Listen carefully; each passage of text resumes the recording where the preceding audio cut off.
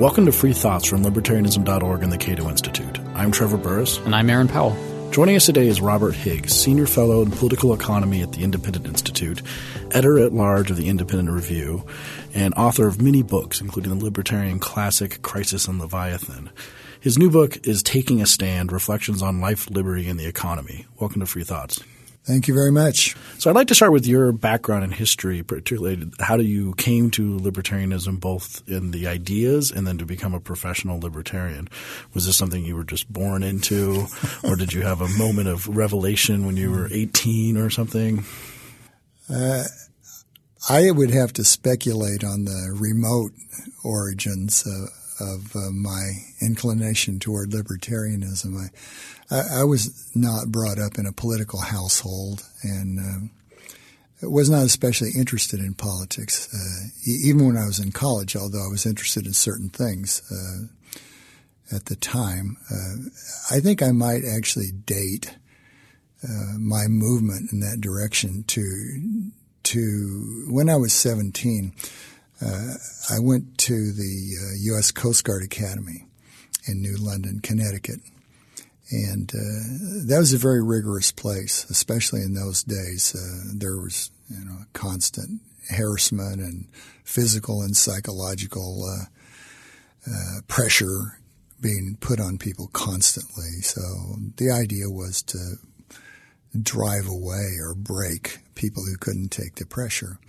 So there was a kind of method in the madness, but one of the things I learned there is that in a situation like that where there are superiors and inferiors in a chain of command, some of the superiors will abuse their power.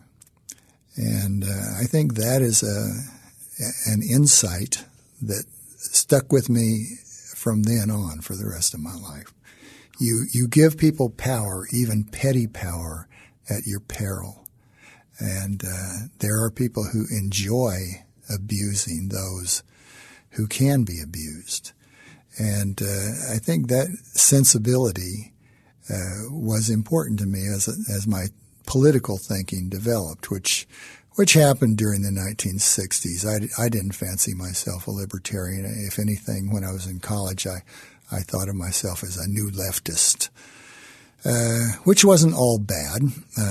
And I was always opposed to the Vietnam War, even when most Americans didn't know it was happening. So that was a big influence on me, too, because that taught me that the government is capable of routinely committing horrible crimes for years on end for the slightest political motives. Did you read any authors around that time that helped you out? Well, I used to read Ramparts magazine. That was probably the only kind of ideological reading I did consistently. But I dabbled in leftist books of various sorts. I read some Marx and some of the contemporary leftists. I became enamored, actually, of C. Wright Mills. And to this day, I actually defend Mills in many ways. I think Mills was an honest scholar, and of course, he didn't have a decent understanding of economics and would have benefited greatly from having one. But despite that, C. Wright Mills, I think, continues to be someone one can learn from.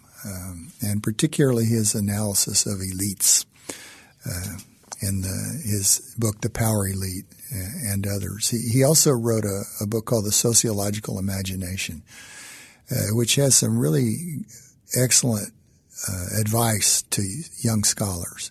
How do you go about your work with integrity? Just how do you do the nuts and bolts of it?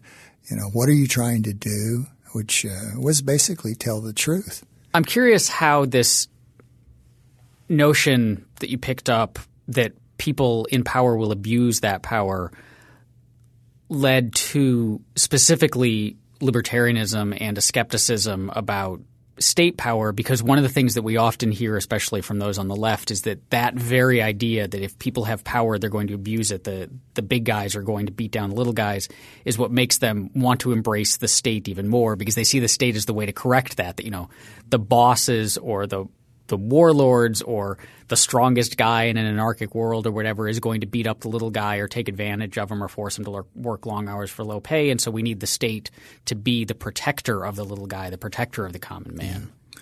Well, I was not completely immune to those kinds of thoughts by any means, but I was saved from going too far down that path by the fact that I was studying economics. I think, if you wanted to identify one overwhelmingly fatal flaw in the thinking of nearly all leftists, it's that they don't have a clue about economics.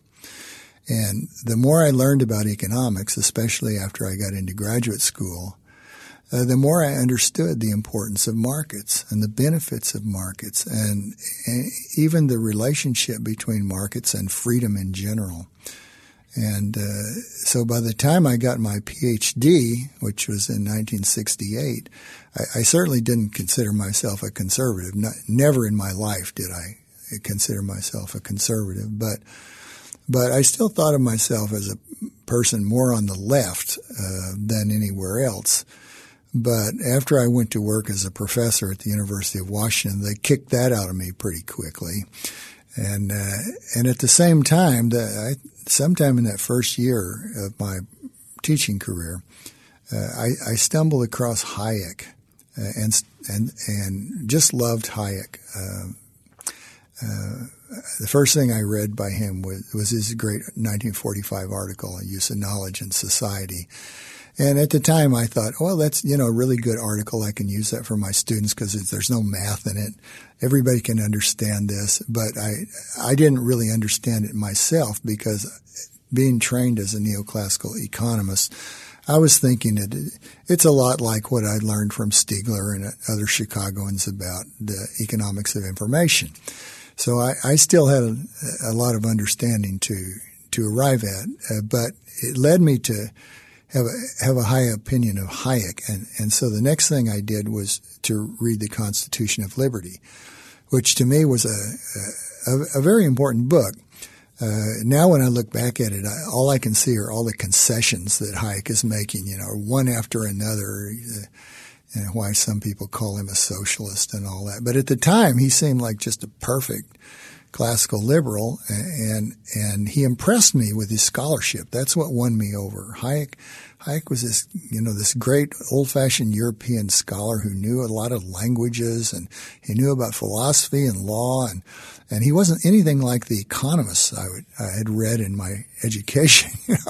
He was the real deal as a thinker, and so that kind of tipped me over into classical liberalism very early. And from that point on, I think I just gradually evolved in the direction of being a more and more unforgiving classical liberal. And late in the 70s, again because of Hayek's having cited Mises, I read Human Action from cover to cover.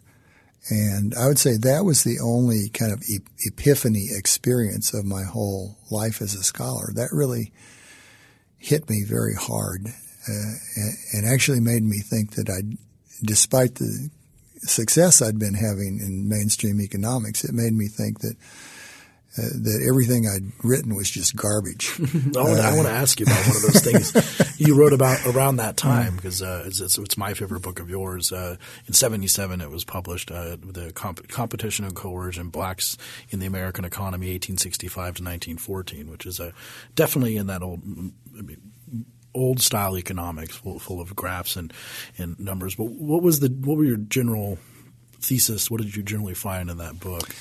Well, the book aimed to, as it were, change the emphasis. Practically everything written in Black history took the view that blacks had been victimized from A to Z at every point in history. it's almost a case of what my old colleague Morris used to call the theory of infinite and increasing misery. You know, they start on slavery and then it gets worse every year, notwithstanding their emancipation or anything else. And that was just so counterfactual that nobody who respected evidence could accept it. And I didn't when I started reading Black history. But what I tried to do in that book, first as a result of some research I did on particular issues about land tenure and land ownership and occupational distributions and migration and so forth, I built up a body of analysis and a set of facts that led me to believe that not only were blacks not 100% victimized, but despite everything working against them, and there was a tremendous amount working against them, they actually succeeded by virtue of their own efforts and by virtue of the fact that there was competition for their services. And that's why the book is titled Competition and Coercion, because competition, and I'd learned this from Gary Becker's work and other work in just the mainstream economics of discrimination. Competition is the salvation of oppressed people. And that can be seen in any case. You know, pick your ethnic group and you see the same phenomena operating. If people have something valuable, and certainly black labor was valuable, and some blacks had skills beyond labor power, there's going to be potential for someone to bid away an exploited worker, a worker who's being paid less than the value of his marginal contribution to output.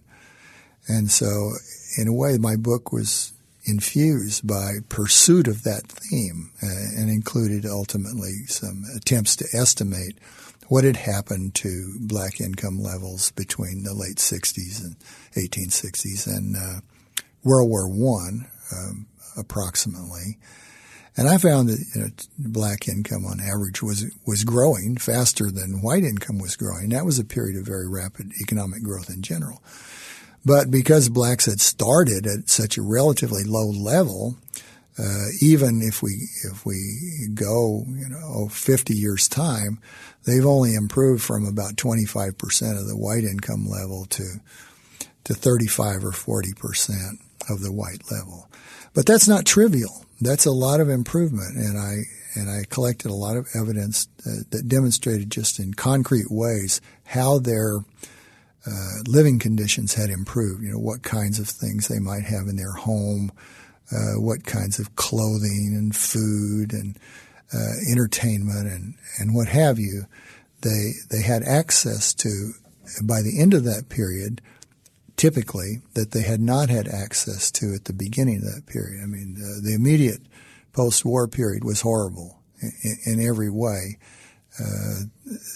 because of all the disruptions of the war and all the destruction that had taken place in the South, where 90% of the blacks lived and continue to live throughout the next 50 years. But would competition in the market have done – I mean, do you think it did better for blacks in that period than – attempts by governments to alleviate or fix these problems? So we had the problem with separate but equal, for example, which is a very anti-competitive. Yes. That when Plessy v. Ferguson came down, you're saying you had to have segregated rail cars, or you were allowed to, but that meant the rail companies had to have 2 rail cars that were half full as opposed to one that was full, right. which didn't seem to really – the businesses themselves in the market were not as into discrimination as perhaps the government was. Would you agree with that? Oh, yeah, that was another part of my thesis, that whereas competition in the market was their salvation to the extent that they had salvation, whenever they encountered the government, and in their case it was at the state and especially the local level where they made these encounters, they were totally out of luck then. The only hope they had in their encounters with the government was the protection they could get from a powerful white patron. So a system developed in the South, particularly in the plantation areas where blacks became beholden to plantation owners or business owners for protection from the state. And if they were arrested, their patron would go in and pay their fine. If they were, about to be sentenced to jail or something, the guy would go in and talk to the judge. And in all sorts of ways, there was a trade going on. This was a market phenomenon, this paternalism. There was a trade going on. The blacks provided faithful services. They didn't run away the first time they were unhappy about something. In exchange, they got the protection from the official discriminators that stood ready to squash any black at any time. How much does competition alleviate these discrimination based on race if, I guess, the discriminators gain utility from the racism? So they like not hiring blacks, or they really don't want to hire them because they don't want to be around them. Or the rail cars, like, yes, we could have integrated the rail cars, but then the white customers might not have been willing to pay as much or wouldn't have patronized the service.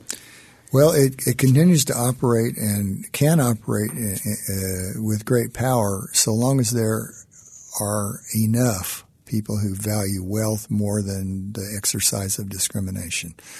And in the South, between the war between the states and the First World War, there were plenty of people who preferred wealth to the pleasures of discrimination, and especially these wealthy people. The blacks were hated more by working class, lower class whites.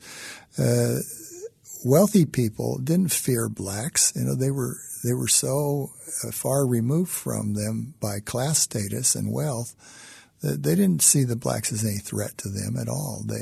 They weren't hankering to hurt blacks in the same way that lower class whites were. Sounds a lot like a lot of anti-immigrant rhetoric today. Yeah. Well, also especially if those lower class whites were unionized, and then it got really bad for African Americans.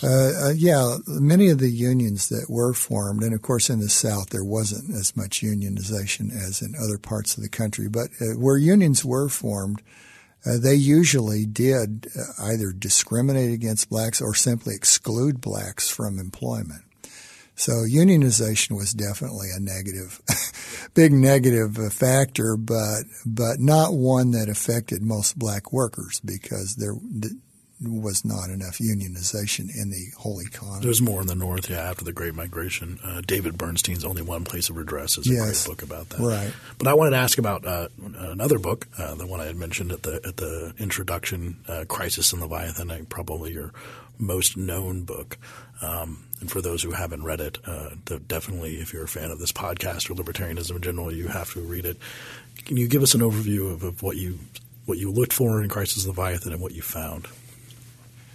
Well, that book was aimed at tracking the growth of government, especially the federal government, from the late 19th century up to the time it was written in the 1980s. And at that time, the growth of government had become a kind of cottage industry among economists and to some extent among political scientists. And people were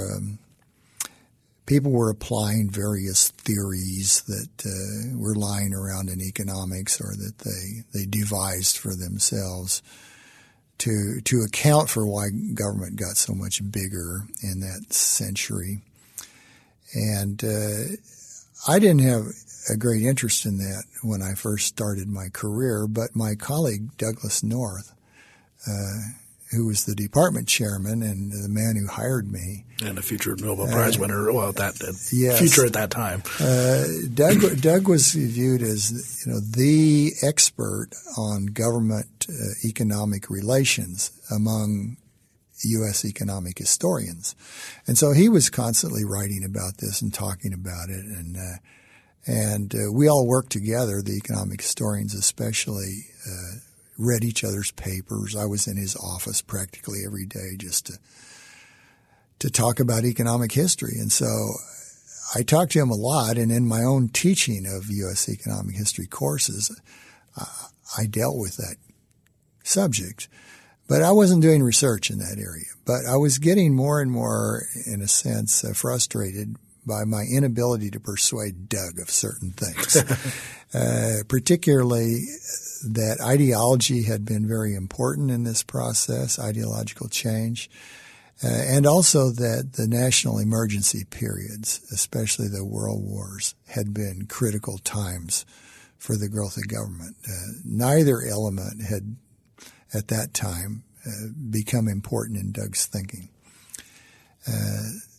So by the early 80s, by 1980, 81, I decided, well, I think I'll write a book on this. And my idea was just to write about basically the two world wars and the Great Depression, because that's where the main action was for these crises.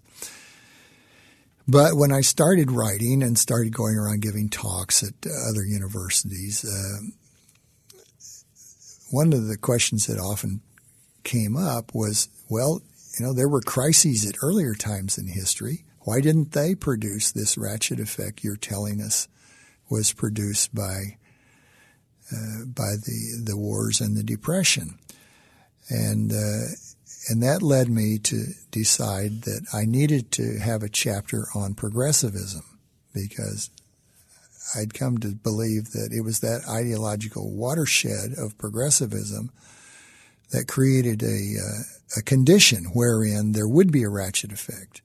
You have to have people predisposed to think that when there's an emergency, government should jump in with all 4 feet. And that had not existed in the 19th century. It's not that nobody wanted government to come in and, hand rents to them or do favors for them. That's always been the case. But in the 19th century, there was a kind of dominant ideological belief that government should be limited. Or at least the federal government. Or is it certainly the federal government should be, but even at the state and local level, there was a belief that politicians were crooked, that they wasted people's money, that they were always, engaging in boondoggles, especially after what happened in the 1830s and early 40s with all the bankruptcies of states and their canal projects that went belly up, and that led to a bunch of constitutional revisions and so forth. So from then on especially, there was a lot of thinking among opinion leaders and lawyers and writers and what have you, that government was simply a factor that while people didn't want to get rid of it, they wanted to have government for kind of classical liberal reasons. They thought it had to be kept small. It had to be kept limited, or it would abuse its powers or waste a lot of people's money. And progressivism altered that as the default ideological background condition. And as a result, it meant that the next time there was a pretext for a great increase in government action, as during World War I, then many people were predisposed to favor, well, let's have the government do this, let's have it do that. If we have to have a big bunch of ships built by the government to fight the war, why don't we have the government build housing for the shipyard workers? And it just went on and on. There was always some connection whereby some immediate pretext like fighting the war could be hooked onto some other government activity. And so when the government started buying a lot of certain raw materials to produce munitions, well, the next thing you know is that it bids up the prices of copper and leather and burlap and various raw commodities. And that creates pressure because people who use those commodities in their own businesses, their costs are being driven up. And then that creates pressure for government to use price controls. And so in World War I, you ended up not with comprehensive price controls, but with selective price controls on these specific items whose prices had been driven up by government's own purchases on a large scale. And you just see this kind of thing again and again and again. And it's because nobody was stopping to say, look, this is a bad idea for government to create a shipping board to regulate ocean shipping rates and working conditions of sailors. That's a bad idea. We should let markets take care of those things, because by the time this was done in 1916, opinion leaders thought, oh, that's a good idea. We've got railroad regulation, that's very similar. And now shipping rates have been driven up because, the British Navy's driven from the seas, and it's very expensive for Americans to ship goods to Latin America or to bring raw materials from there and other places. And so people who had to incur shipping rates were screaming for some kind of relief.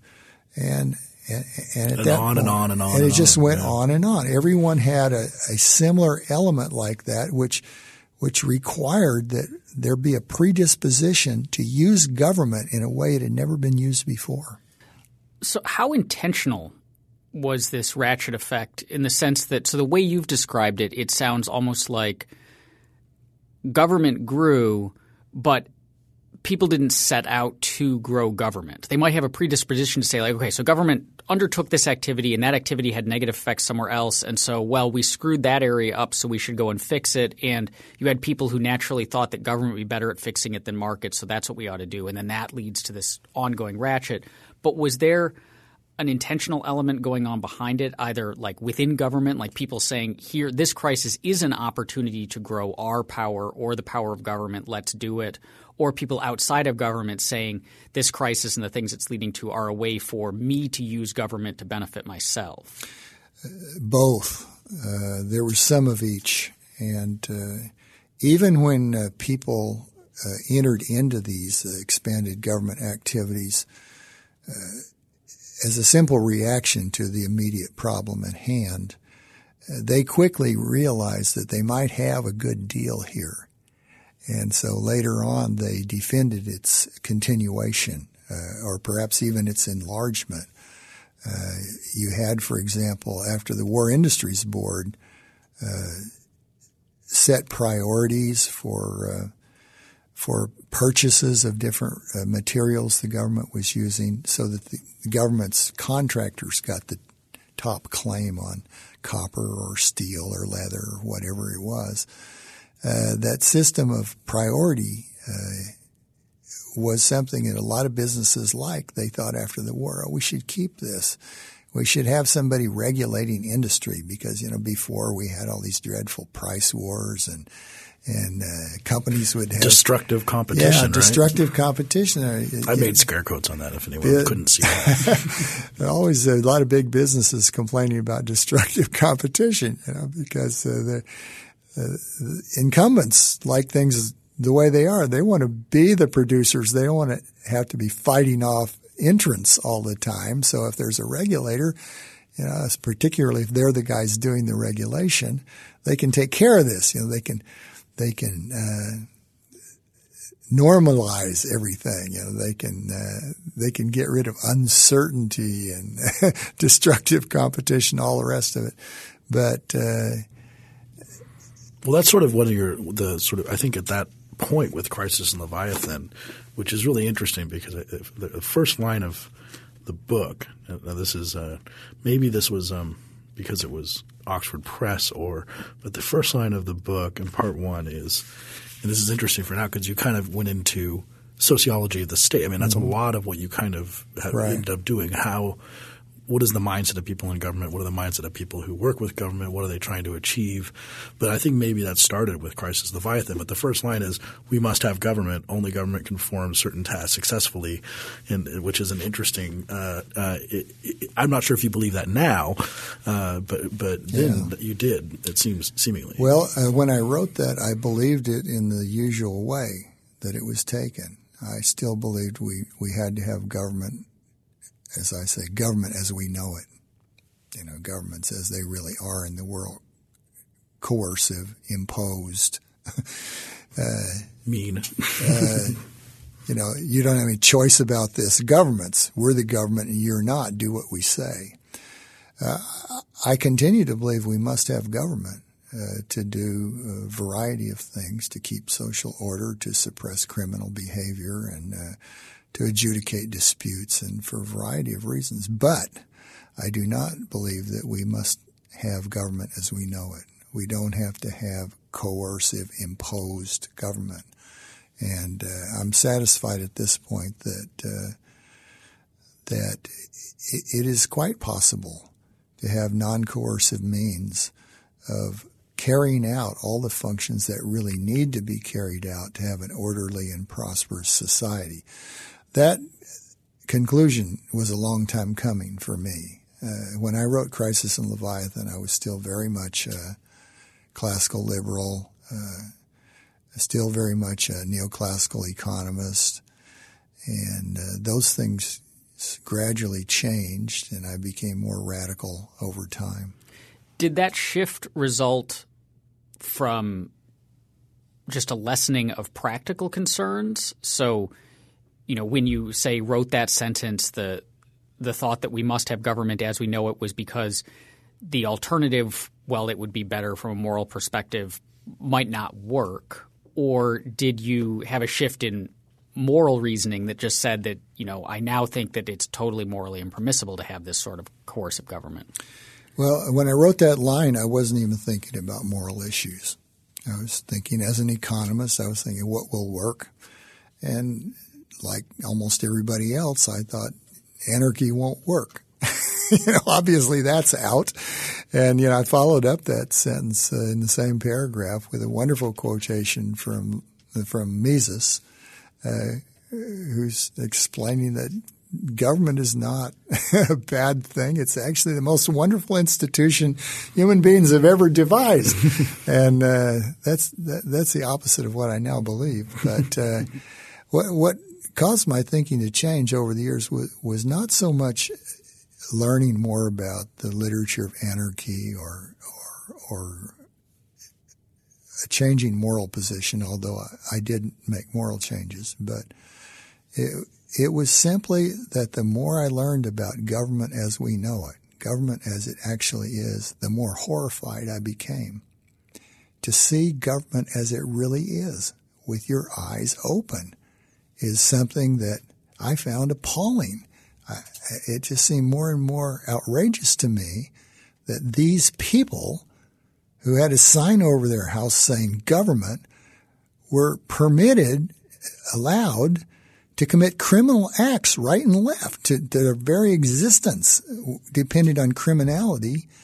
And everybody just took this for granted as if there's no problem here. Not only is there no problem, but as Mises said, it's the greatest thing that ever happened. And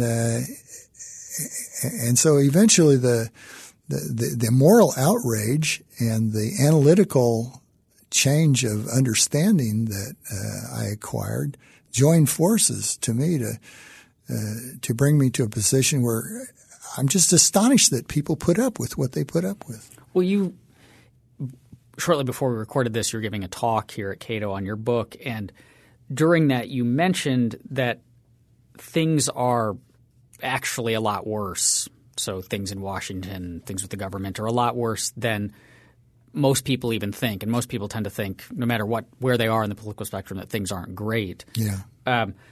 So how are they worse? And then relatedly, when you talk about that people seem to be okay with this, how much do people know about how bad these things are? Well, I think they're very much worse than most people think or understand. As I say, if you had a microphone in everybody's office, and the way you had in Nixon's office, this would be a revolutionary news item for people. If they knew what these guys are actually saying and doing. There's one thing I've always loved about the FBI, which is their sting operations against politicians.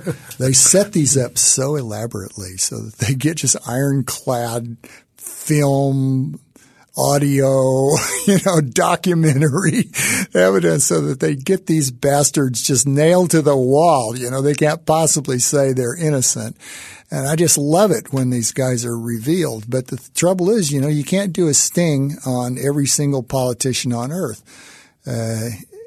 And as for the second part of your question, I think most people know practically nothing about what really goes on in politics. They watch the news.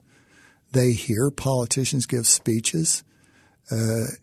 That's about the extent of it. There are very few people who actually study and scrutinize politics at a level where they would begin to think about these things. And even those who do usually are overwhelmed by ideology. They start playing with one team or the other.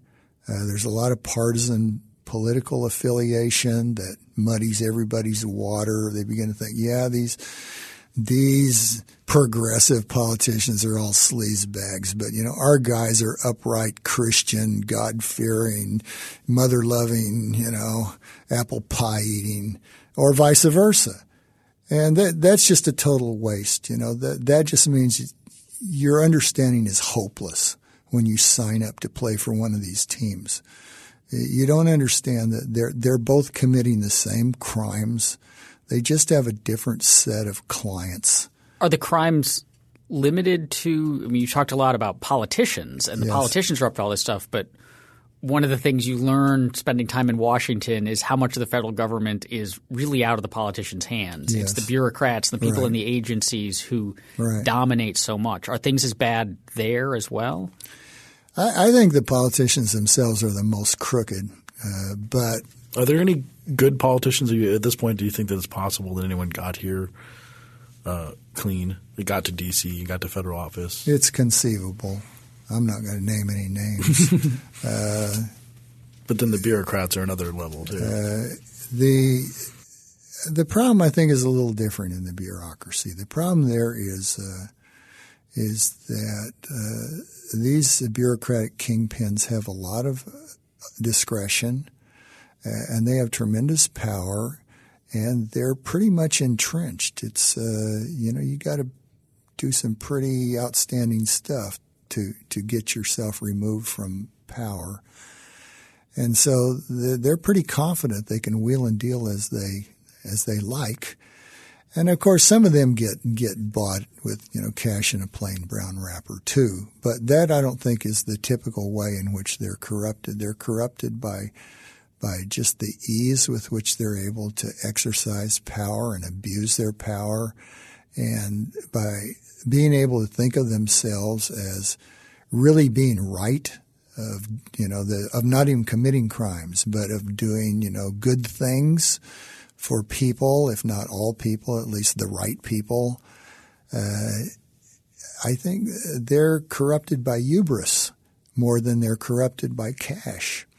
The politicians, of course, they're not immune from hubris by any means, but they're constantly fighting to collect money to run the next election, and that means cash is really terribly important to them in a way that it's not important to the bureaucrats. Well, how culpable should we regard people in government?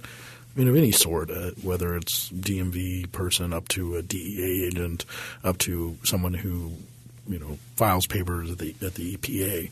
Should we regard all of them as somewhat culpable in this endeavor, or do some of them get a free pass of some sort? Well, yeah, at a philosophical level, if you work for government, you're culpable. You're living on stolen property. But I don't see any point in saying the janitor who cleans the offices in the Department of Agriculture is a big criminal. And of course, a lot of the clerks and workaday drones in these bureaus, they don't have anything much to do with policy at all. They're just shuffling papers. That doesn't mean they don't abuse people they run into. Even the guy at the welfare office, he can give some grief to the poor SOBs that go in there trying to get a month's worth of groceries. But at the same time, they don't make policy. They don't set any rates or rules about how they're going to deal with people. It's the policymakers, people who have some influence over making policy. And I think too a lot of the lawyers that work in the government are they're basically Their job is to put a legal gloss, to throw a legal garment over whatever kind of crimes their bosses want to commit. And that to me is really despicable because, in theory, a lawyer's highest obligation is to the law and to truth. They all swear to this, but I think, that's kind of laughing stuff. If you had 10 lawyers in a bar, they'd get a good laugh out of that. And certainly if they had anything to do with the criminal justice system, where things work almost in the opposite way, where lying is like built into the very tissue of what they do every day. But I think the culpability question is not an easy one. It's not a black and white thing. And it's possible that there are even people at very high levels who aren't, who don't deserve to be indicted. Sometimes they do the honest thing. They resign. In World War I, when Colonel House and company were wheedling the president toward engagement in the war, William Jennings Bryan was Secretary of State. And all this pro-British policy and all this Anglophile thinking, and he was appalled by that, because in his circles, these Brits were not good guys, and the whole idea that the U.S. was going to end up going to save their cookies seemed wrong to him. It wasn't that he was pro-German. He just was pro-peace. And he didn't see a good reason for the U.S. to engage in that war. And he was right. But it turned out that, he couldn't prevail. So he resigned. And you notice it's extremely rare that anybody in government at a high level ever resigns. People, can do this, that, and be called all kinds of names and whatever. They just stick it out. It's as if they can't stand the idea of living without that power.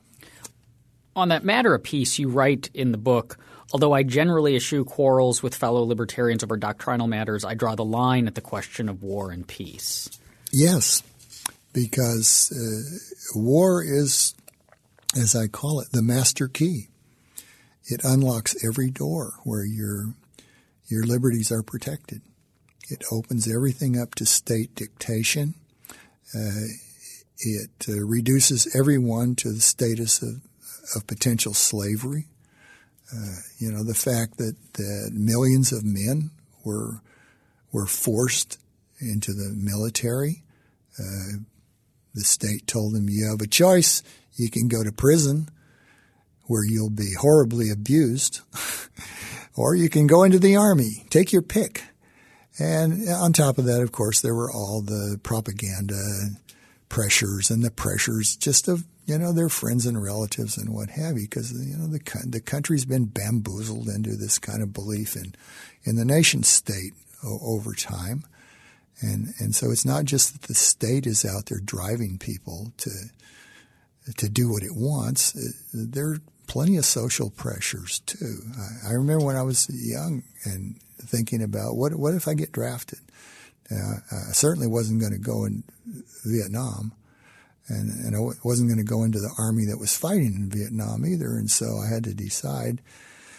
And I decided, I would leave the country if they tried to draft me. But the main thing I thought about at the time is what effect that would have on my parents, because I knew that would have a very devastating effect on them. Even though they weren't political people, that was a very unsavory thing. They'd have to face their own friends and neighbors. Their son's a draft dodger. So these pressures are real. There is a society out there that by a whole variety of means has been molded into suitable raw material for the rulers, and they don't know it. They think this is all how it ought to be, and it's just unfortunate that people don't have greater awareness of the reality of what's being done to them by people who have no right to do it. Is war ever okay, though? If people have, an individual right to self-defense, don't we have a right to collective defense? You would if every individual had the power to decide if he would participate in that collective effort or not. Then it would be fine. But it's never that way. It's never that way. It wasn't even back into colonial days when there was militia. You didn't have a choice. Everybody was in the militia if you were able-bodied. So, I think the problem when people try to equate the right of self-defense with what governments do when they go to war is that they're just not the same thing. Individual, if you attack me and I fight back, I'm exercising my right of self-defense. But if some guy's running around in Yemen and trying to overthrow the government, and the U.S. government sends a drone over there and kills him and 50 other people at the same time, that doesn't have a damn thing to do with my self-defense or anybody else's. That's just murder. And there's no other gloss you can put on it. People accept this because they haven't thought about it. And in fact, many people really don't have a well-developed sense of moral thinking or moral reasoning. They just do what is customary or what they've been told or what they're used to. Habit is the worst thing in the world for those of us who try to build a free society. Because the thing that keeps most people in line is just habit. It's always been this way, and they would have to break away from the way things normally are, get out of line, get themselves in trouble, make enemies.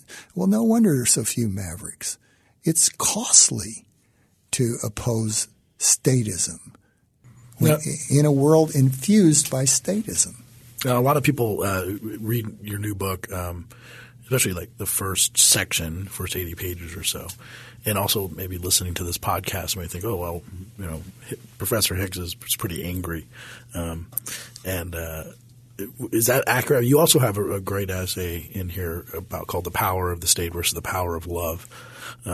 So is it accurate to say you are angry in some way, or are you more just trying to implore people toward love rather than force? Well, both, actually. I am angry at the state. I think it consists of a lot of people who are committing crimes, and they're hurting a lot of people by doing so.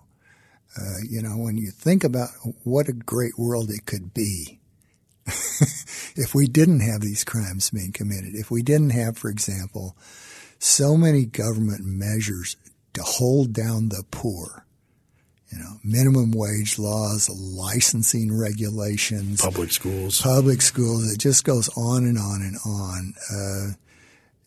We really couldn't even have a poverty problem in a country like the United States if it weren't for public policy.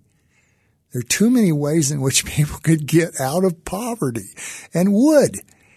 But not only do these policies keep them in poverty, but these policies corrupt them. They make them think they deserve handouts. They make them think that people owe them something. These are the kinds of beliefs that, say, 100 years ago or more, when immigrants came to the United States, they didn't come here thinking, oh, the people that are over there owe me something. They just wanted a chance to work.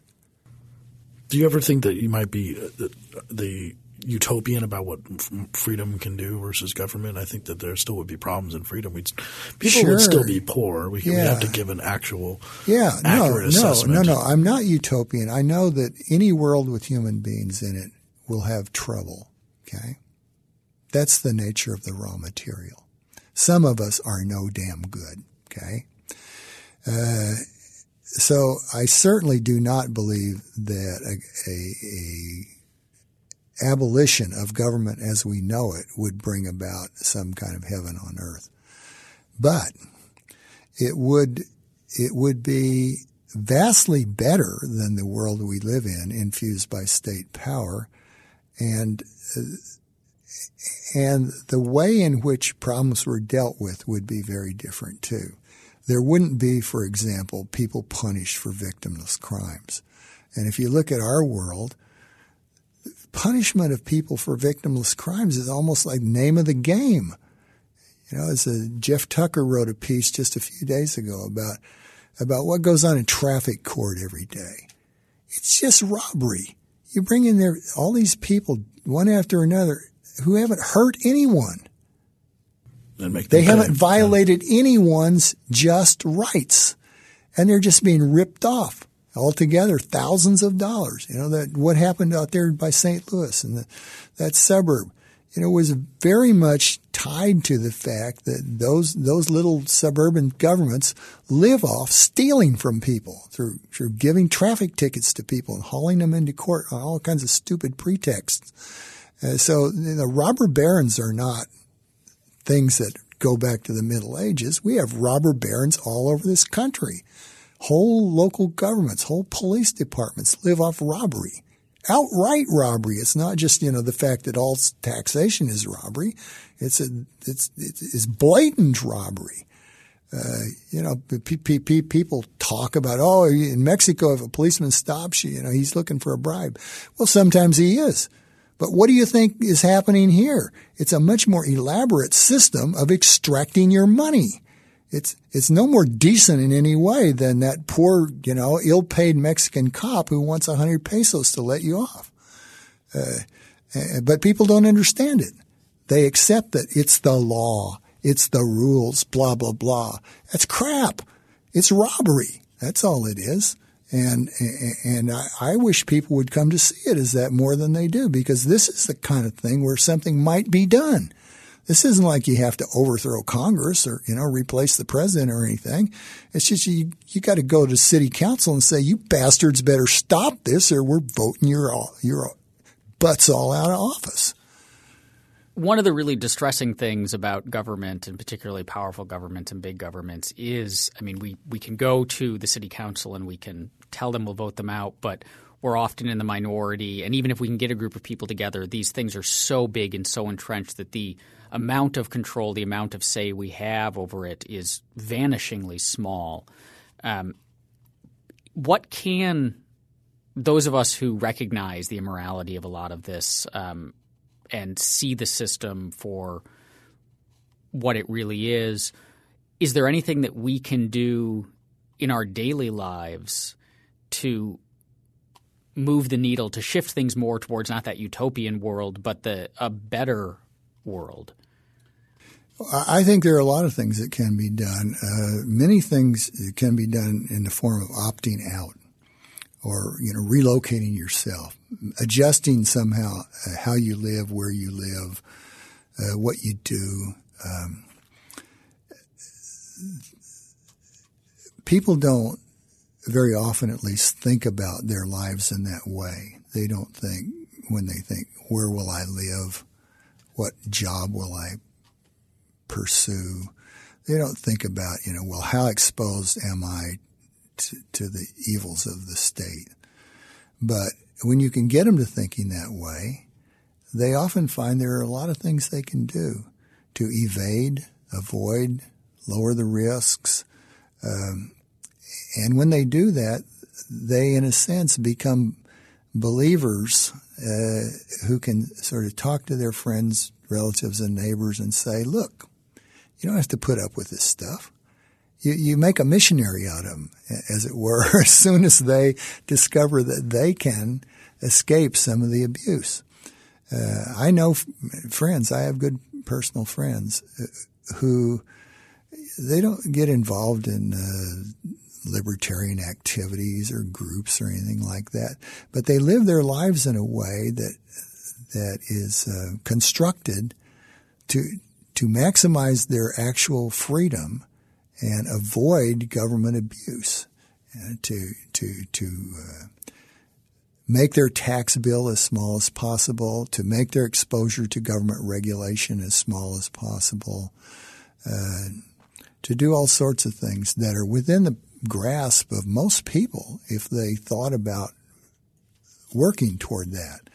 So there are ways of opting out. I mentioned in my talk earlier today homeschooling, which has been tremendously successful in removing about 10% of the children in the country from the horrors of the government schools.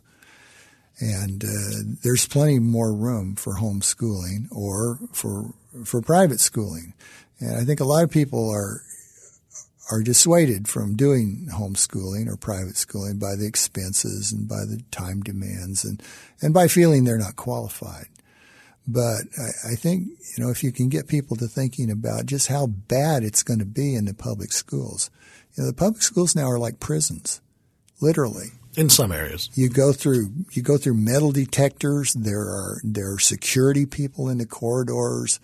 Would you want to send your child to a place like that every day? It's like, okay, Sonny, it's time to put your 6 hours in the city jail. Off you go. Have a good day. I don't know why people do this, except that it's just inconvenient to pursue the alternative. But the truth is, when you get started, you get a critical mass. It's not as hard as you think. We've homeschooled our kids, my stepkids that I have, and